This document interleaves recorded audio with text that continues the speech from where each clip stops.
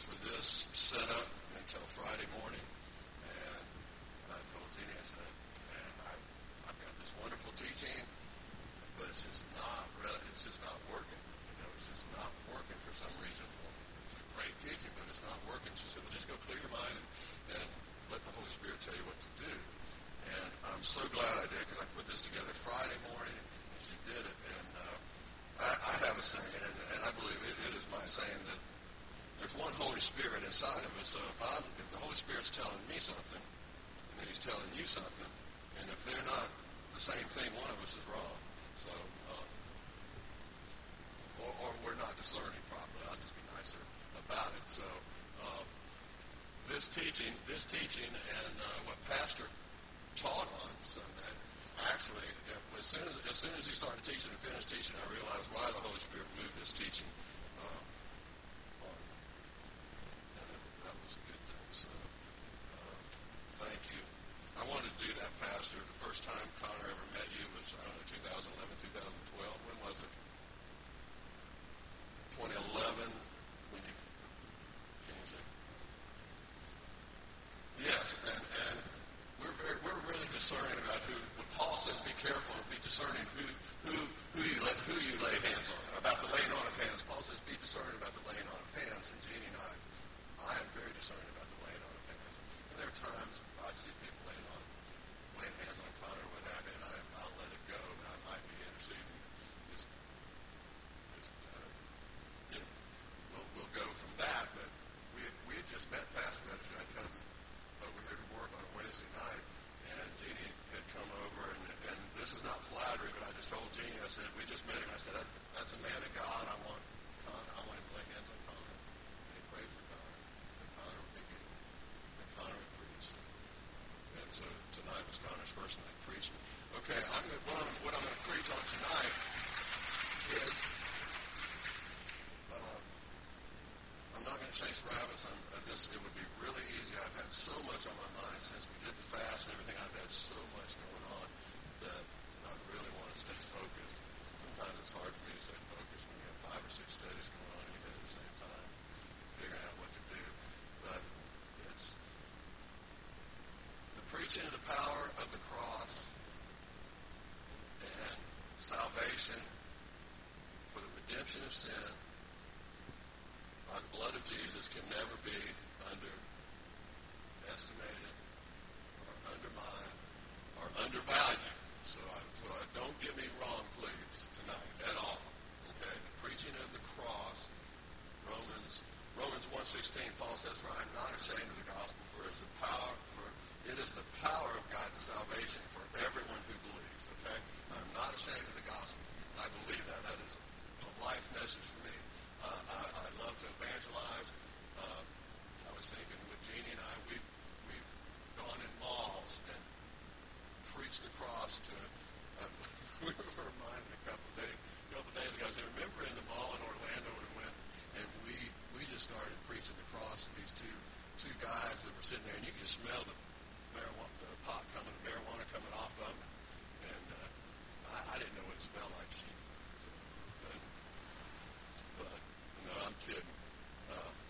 I have a past, and but anyway, we're preaching the cross to these two boys, and they get saved right there.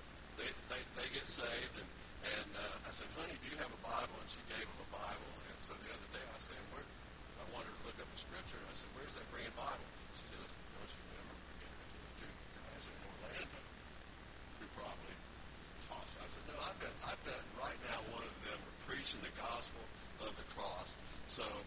message tonight is not about the cross, though.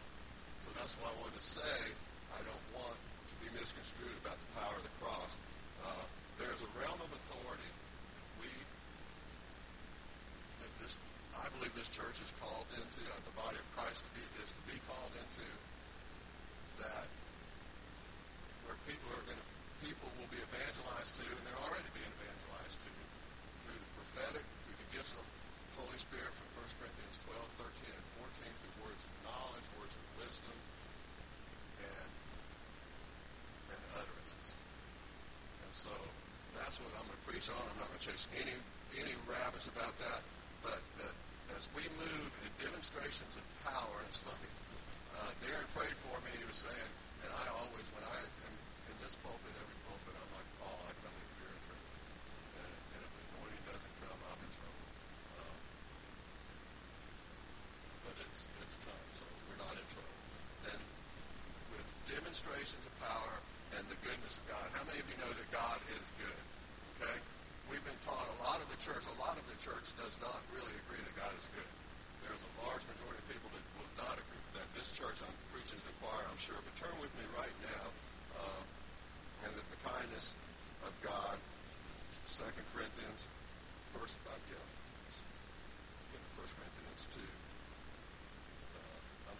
Romans 2, for the kindness of God it's the kindness of God that leads us to repentance, Paul says. It's the kindness of God that leads us to repentance. So turn with me, if you will, to Luke chapter 4. We're going to start right there. I'm just going to get moving along here. Luke chapter 4. And I'm just going to show a couple of stories here in the Gospels. I was camping out. I camped out in the book of Ephesians during our 21-day fast. Pastor said not to be an overachiever with the fast. But I don't want to brag, but I finished my 21-day fast in 3.5 hours.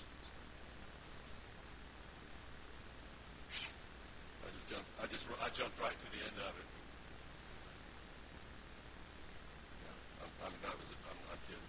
Okay, let's start in chapter 4, verse 40, if you will. When the sun was setting, all those who had any that were sick with various diseases brought them to him. Now this is when Jesus is in Simon's house, who would become Peter.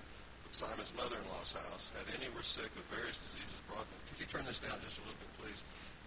And he laid his hands on every one of them and healed them. He laid his hands on every one of them and healed them. We're to model Jesus all through. Jesus said, these and greater works you'll do. Our model is Jesus Christ, okay? Our identity is in Jesus Christ. We are complete in Jesus Christ. Colossians 2, we have been made complete. We've been perfected in Jesus Christ. And he healed them. And demons also came out of many, crying out and saying, you are the Christ, the Son of God. And he rebuked them, did not allow them to speak, for they knew that he was the Christ. Now when it was day, he departed and went into a deserted place, and the crowd sought him and came to him and tried to keep him from leaving them. Okay? They wanted to keep him there, because he was healing everybody that came. And he said to them, I must preach the kingdom of God to the other cities also, because for this purpose I have been sent. For this purpose I have been sent. I went ahead and just Googled, and I looked through the Gospels over the last few months, all the reasons Jesus came, all the I came verses. I came for this. And he came for sin. About half of them I came to save the world from sin.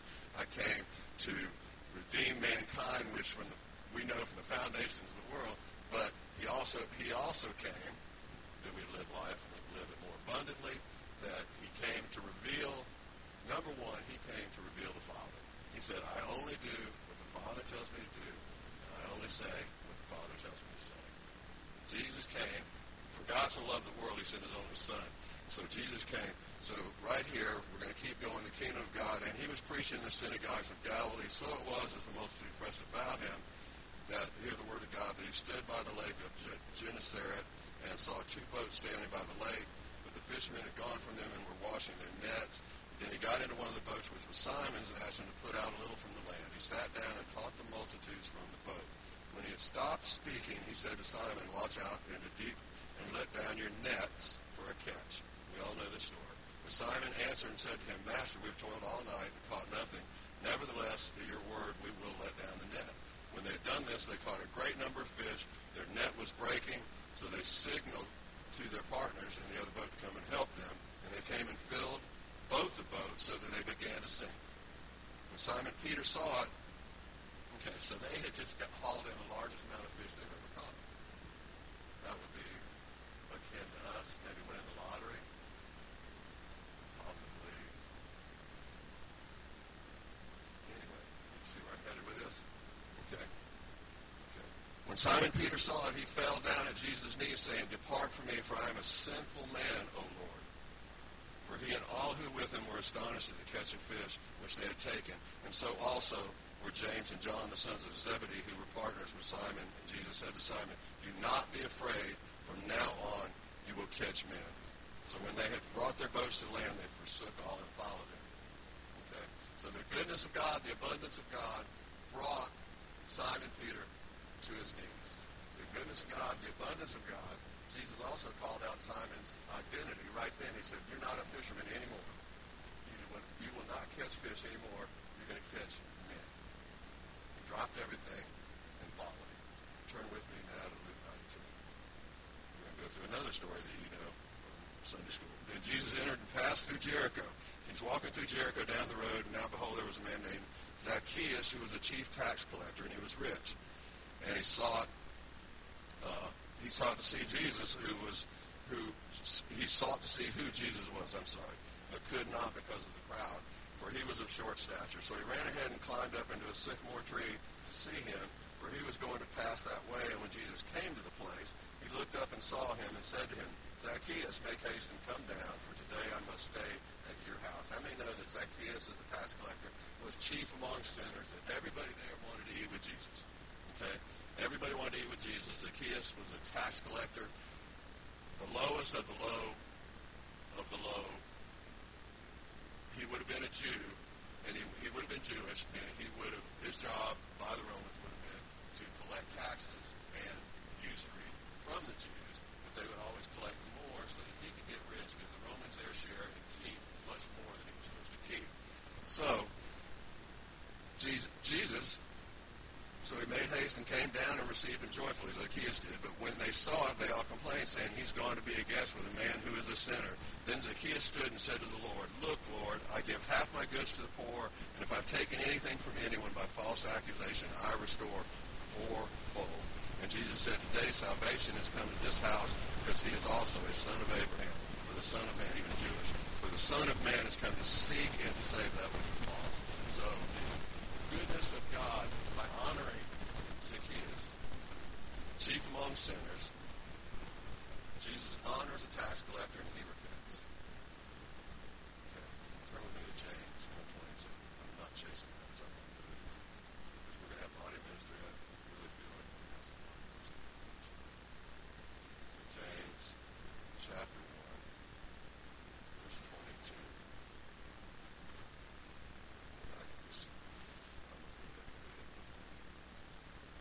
But be doers of the word and not hearers only, deceiving yourselves. Okay. That word doers, D-O-E-R-S, I would read that scripture. I read that scripture for years and thought, okay, be a doer of the word. What does it mean to be a doer of the word? I read the word. It tells me to be holy. It tells me to be obedient. It tells me to do this, keep the commandments, keep the laws, do all that, and I do them, right? Anybody thought like that? Is that what you think of being a doer of the word means? Okay. It's not. That's what it means. The Hebrew and the Greek gets in our way again.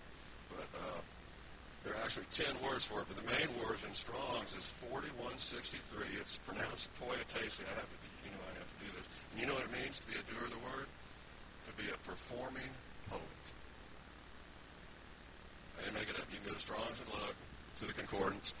So James is saying, but be performing poets of the word, and not hearers only, deceiving yourselves. You're saying, what in the world does that mean? Okay. Well, they would have known what it meant. In that culture, they would have known exactly what it meant, because what would happen is the king would be isolated in his palace. And he would have plants from the kingdom, and he would have shrubs and trees and different things that would represent his kingdom. Okay, different things that represented his kingdom.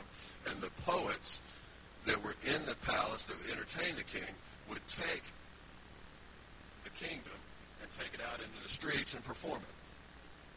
Okay? You're looking at me like I'm crazy. I didn't make it up. That's what Doers means. Poetasi. Strong's 4163. Just go to the Strong's in that context. So, what James was telling everybody is take the kingdom, take the things of the king, and take them to the streets. And I know we're not supposed to have a spirit of performance, especially if you come out of a worship background. That's just the worst thing that can happen, and I agree with that. But take the things from the kingdom and take them to the streets and show the people. Okay? Go into all the nations and make disciples of all men. Okay? Not sit on pews. And even though we come corporately, and there's going to be a move in this place, I've seen it, it's happening, it's building, and it's going to continue to build. But what I want to challenge everybody tonight is to be doers of the word, that the poets would take the things of the palace or king and the kingdom to the people so that they could experience it. Okay? It just didn't stay in the king's palace with the poets and the staff, if you will, or the church. They took it out into the streets where nobody would ever get into the palace. Ever. So that they could experience the kingdom. What kingdom do we come from? What kingdom are we supposed to take out there for others to experience?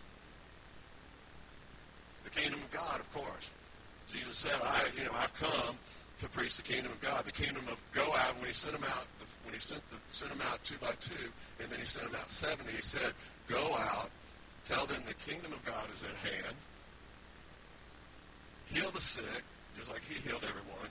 Cleanse the lepers. Raise the dead. He didn't even say preach. He just said go out and do it. And I love preaching. We have to. Jesus taught. Jesus taught a lot. He was teaching in the boat before he did the nets. Jesus taught. Usually when he taught, signs. It says the Word of God says signs and wonders follow the Word. Okay, so just so you're tracking with me here, I'm not trying to get anywhere away from that. So, knowing who you're called to is really important. Jeannie and I have been called to drug addicts, prostitutes, alcoholics for years. And we've seen God move in powerful ways when we minister to those people groups. When we minister to those people groups, we see God move in a powerful way. So I encourage everybody to find out who you're called to minister to. It's really important. The Lord showed me that soon. So, being a doer of the word, turn with me to John chapter 4, if you will, the book of John. Another story we know really well. I am not chasing any rabbits. Boy, it would have been easy to do it with this. Because he said, leave your peace, and if your peace doesn't stay, then take it, and that's a whole other sermon. Anyway, no rabbits tonight. Turn to John 4, if you will. And we are going to start.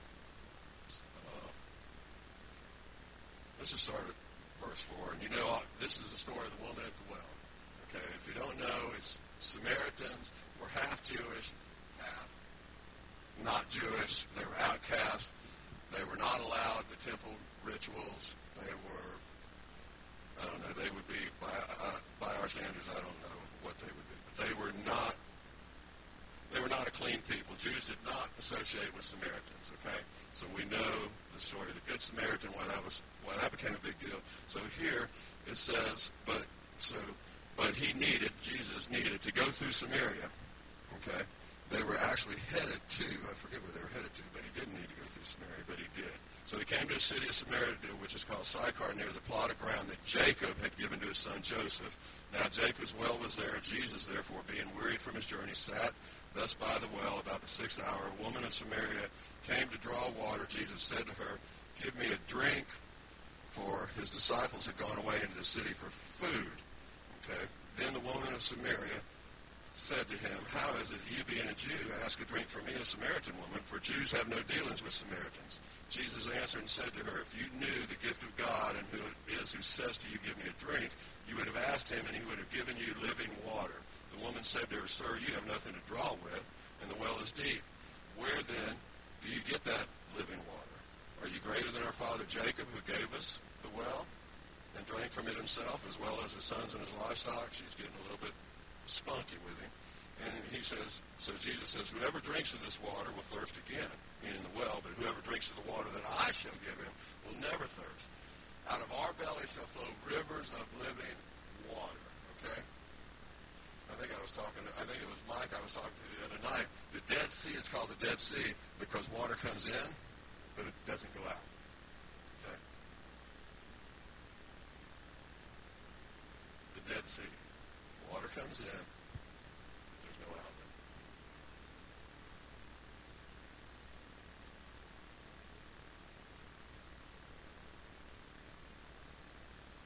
Water comes in, rivers of living water go out. No outlet. We got Dead Seas. We don't want to be Dead Seas. I don't want to be a Dead Sea. I want to be a world changer. I want my kids to be world changers. I want to take the kingdom of God out there and let people experience it. And have been for some time, and I don't want not to talk about really too much of that. But so Jesus says to her, Jesus says, go call your husband and come here. The woman answered and said, I have no husband. Jesus said to her, you have well said, I have no husband, for you've had 5 husbands. And the one whom you have now is not your husband. In that you spoke truly. Now, we all know this story. The woman said to him, I'm going to give you a little different perspective on it. Sir, I perceive that you are a prophet. She's starting to realize that she is speaking to somebody prophetic here, at least. Because he guessed how many husbands she had. Never met her. He didn't guess. He knew how many husbands she had. Jesus said, I only do what the Father says. I only say what the Father tells me to say. I only do what the Father tells me to do. The woman said to him, I perceive that you're a prophet. Our fathers worshipped on this mountain, and you Jews say that in Jerusalem is the place where one ought to worship. Jesus said to her, woman, believe me, the hour is coming when you will neither on this mountain nor in Jerusalem worship the Father. You worship what you do not know. We know what we worship, for salvation is of the Jews, but the hour is coming, actually, and now is when the true worshipers will worship the Father in spirit and truth. For the Father is seeking such to worship him. God is spirit, and those who worship him must worship in spirit and truth. The woman said to him, I know the Messiah is coming, who is called Christ. When he comes, he will tell us all things. Jesus said to her, I who speak to you am he. At this point, his disciples came. She goes off. She tells the town, I just met a man who told me everything about myself. Everything about myself.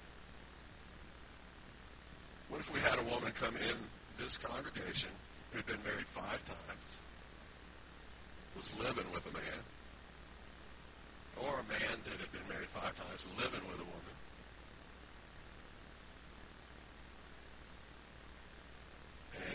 and I know we've heard all that say, but it just I find it kind of mind-boggling to think that I would look at that and say that she would be the first evangelist in the Bible, the first revivalist in the New Testament, that woman would become.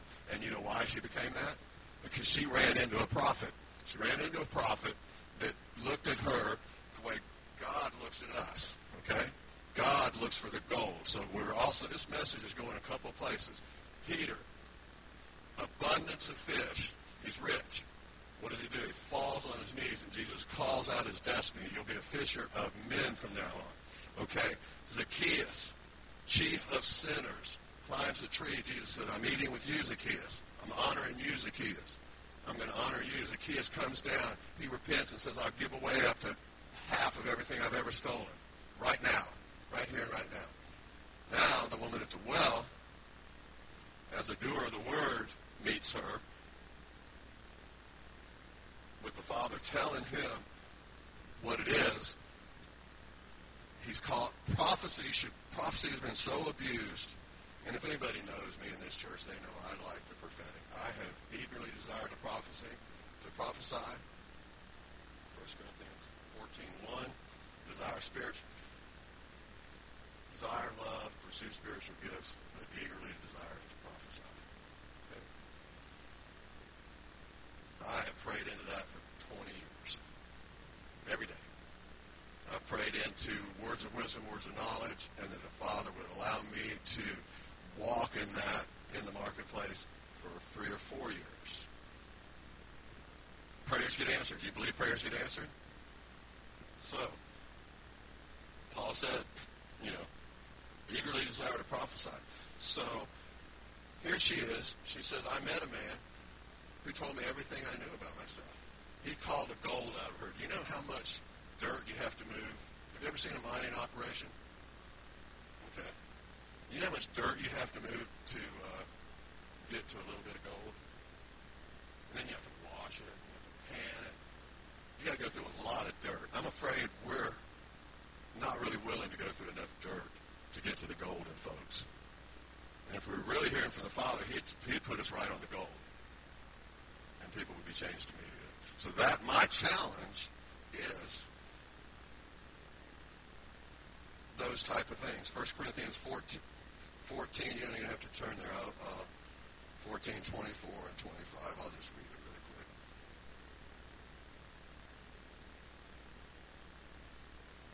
Therefore, if the whole church comes together, I'll start at 23.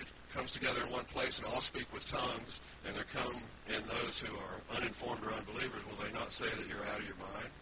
But if all prophesy and an unbeliever or an uninformed person comes in, he is convinced by all, he is convicted by all, and thus the secrets of his heart are revealed. And so, falling down on his face, he will worship God and report that God is truly among you. We've all read that scripture. The prophetic is not about, it can be about forthtelling. It can be about future events, and it will be, and it has been. It's really more about, Paul calls it exhortation, encouragement, and comfort. New Testament prophetic. To encourage, exhort, and comfort the body of Christ is to call out who people are. The prophetic is designed to call out who people are. It's been terribly abused over the last 20 years. I get that. But it doesn't mean that I'm going to give up this because somebody has abused it. Okay? But this has been abused as long as I've been in the church, in one way or another. But Leonard Ravenhill said, give me a man that's illiterate, but just literate enough to read the Bible and believe every word in it, and he'll change the entire world. If you don't know who Leonard Ravenhill is, he was an evangelist from Britain. His son, David, ministered at Brownsville often. But so what my challenge is that we would stop identifying with the woman at the well. Okay? That we would stop being the sinner saved by grace, even though I was a sinner saved by grace. But we would stop being sinner saved by grace, identifying with the woman at the well, and that we would become, where's our identity? Where's our identity found? All through the epistles? Found in Christ. In Christ alone. Beware lest anyone cheat you through philosophy and empty deceit. Colossians 2, 8 and 9. Philosophy and empty deceit according to the tradition of men, according to the basic principles of the world, not according to Christ. For in him dwells all the fullness of the Godhead bodily, and you are complete in him who is the head of all principality and power. You are complete. Aizen and I had a conversation. She struggles sometimes with wondering about her authority and power in Christ. I said, Aizen, it says that you're complete in Christ. Can you add to complete? No. Can you improve on complete? No. Is there anything you can do to make complete better? No.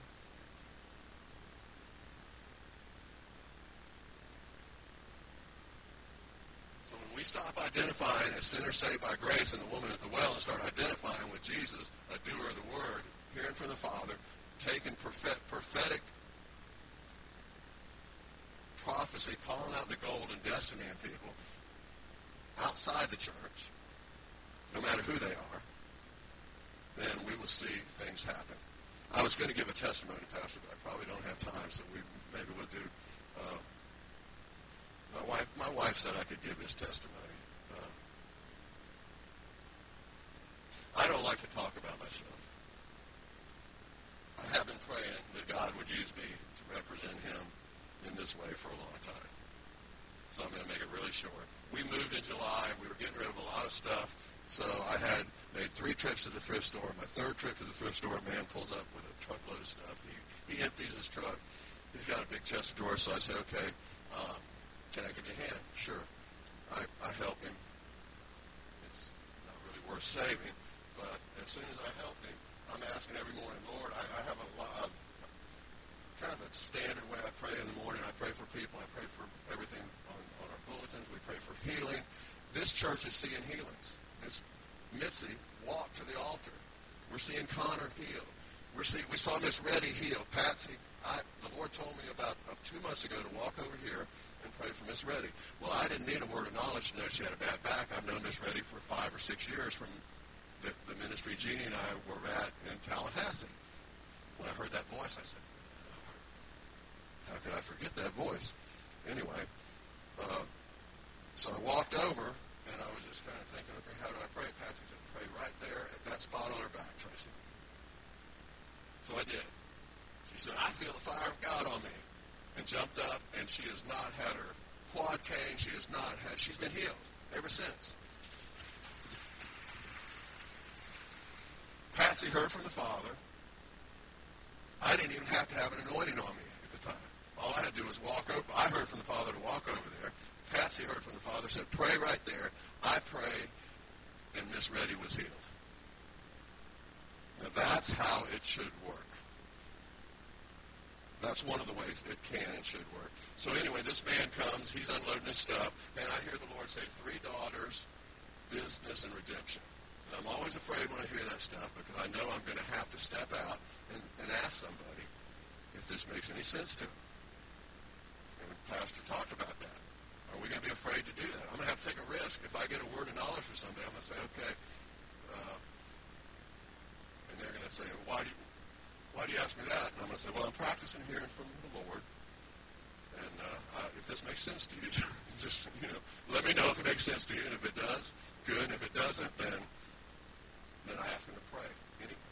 If they say, no, that makes 0 sense to me, well, can we pray anyway? 90% of them will let you pray with it. But, so, I 3 daughters, business, and redemption. So I said, do you have 3 daughters? And he said, yes, I do. And he stands back a little bit. He's kind of a big construction worker-looking guy. I said, He said, why do you ask? I said, well, I'm practicing hearing from the Lord. I feel like the Lord, just told me 3 daughters, business, and redemption, in just that order. So 3 daughters. And as I started moving, as you start moving in this, then he trusts you with more. What's the scripture? To those who have, more will be given. To those who don't. In other words, if you don't use what he gives you, he's going to take it away from you. So those who have, and this is a good example, and that just came to me, wasn't even in my notes. So I said, well, let me ask you this. Is the middle daughter in business with you? And he says, yeah. I put her in business about 2 years ago. And I'm not going to get specific. He goes to an Assemblies of God church over in Mandarin. He'll testify to this. He's probably he is well known. His wife was well known. I found out later that he was there because he was emptying out her house from an estate sale because she had died. And that's what they were doing. They had 3 daughters. And so he said, yeah, but I took her out of business for tax reasons. And I said, well, I think the Lord gave me the word because he wants you to put her back into business. And that her dream of being in business and your dream of being in business need to not be squandered not stopped by the enemy. That's got to be the reason that he's given me this word. If that makes sense to you, he said, we've been talking for the last month about putting her back into business. Business is growing. He's starting to get excited. He was so down the crawl when I started talking to him. I said there was a third part to this. It was redemption. And I'm making this, it was like an hour-long conversation. I'm making it really short. Redemption, I said, what does that mean? He said, well, during the divorce and after the divorce, I was stuck with a really large child support payment, which I couldn't make. So I was thrown in jail for 6 weeks. And everybody thought I was a deadbeat dad, and on and on. And if the identity of this man is ringing a bell, then just keep it to yourself. And he said it wasn't until she died that everybody knew that I was the right one. I had been taking care of the kids the whole time. She was just after the money. In the story, he said, I walked in here. I've been going to church over at such and such Assembly of God for years. My whole church family turned their back on me. I've never been able to get back into fellowship. I came in here as low as I've been in a long time. And I'm leaving now with more hope than I've ever had and belief in the Holy Spirit than I've had in a long time. So God used me to do that. And he actually uses me to do that quite often. It's called a word of knowledge. And it's for healing. I mean, Bobby, I called Bobby the other day and I said, did Francis McNutt walk in a powerful word of knowledge? He said, absolutely. William Branham, just study revival history or the book of Generals. The word of knowledge is one of the most powerful evangelism tools you'll ever use, okay? Preaching of the cross, yes. But first, when they see God is real and he knows them, even though they don't believe he knows them, right? But when you tell them something that you don't know, there's no way you could know, but they know only God could know it, then what does it say in 1 Corinthians 14:23-25? Only God could know. They fall on their face. They're convinced. It said convinced first. Convinced. They become convinced, then convicted. First they become convinced that God is real. God knows them, because there's only one way that could have come out of a stranger's mouth is if it came from God. And then we get to evangelize them. Then we bring them into church and they get to get taught and raised up as disciples. So we may not have any ministry time. Pastor was talking about Elisha striking the water, not knowing what would happen. You know, he told the sons of the prophets, don't go look. I know what's happened. They went and looked anyway. He had to take the risk of striking that water. If it hadn't divided, if the cloak had just got wet, he'd had a wet towel. But instead, he became the prophet of Israel. So, and I told Pastor we have a kind of a little saying around our house. You have to step over the chicken line. And that when you hear from a God, that there's this line that you have to step over. Because I had to say, you have free talk. And I'm going to have to say, are you a drummer? You have a problem with your right knee? Are you this or you that? And you have to be ready for it. Are you crazy? You have to be ready for that. But you can always get out of it because you can say, yeah, I'm pretty crazy, but I'm just a Christian. I'm a Christian. I'm practicing hearing from God. So it's all right. Hey, if I'm wrong, I'm wrong. But hey, is there anything we can pray about? If I'm in a business, how about I pray for your business to succeed? I've never met one business owner alive that would not let me pray for his business to succeed. Even if my word of knowledge was so far off from the truth that it didn't make any sense whatsoever. You're going to pray for my business to succeed? Yes. Come in here. And we become friends. And then when I go back. So I'm going to close with that we would be doers of the word, performing poets,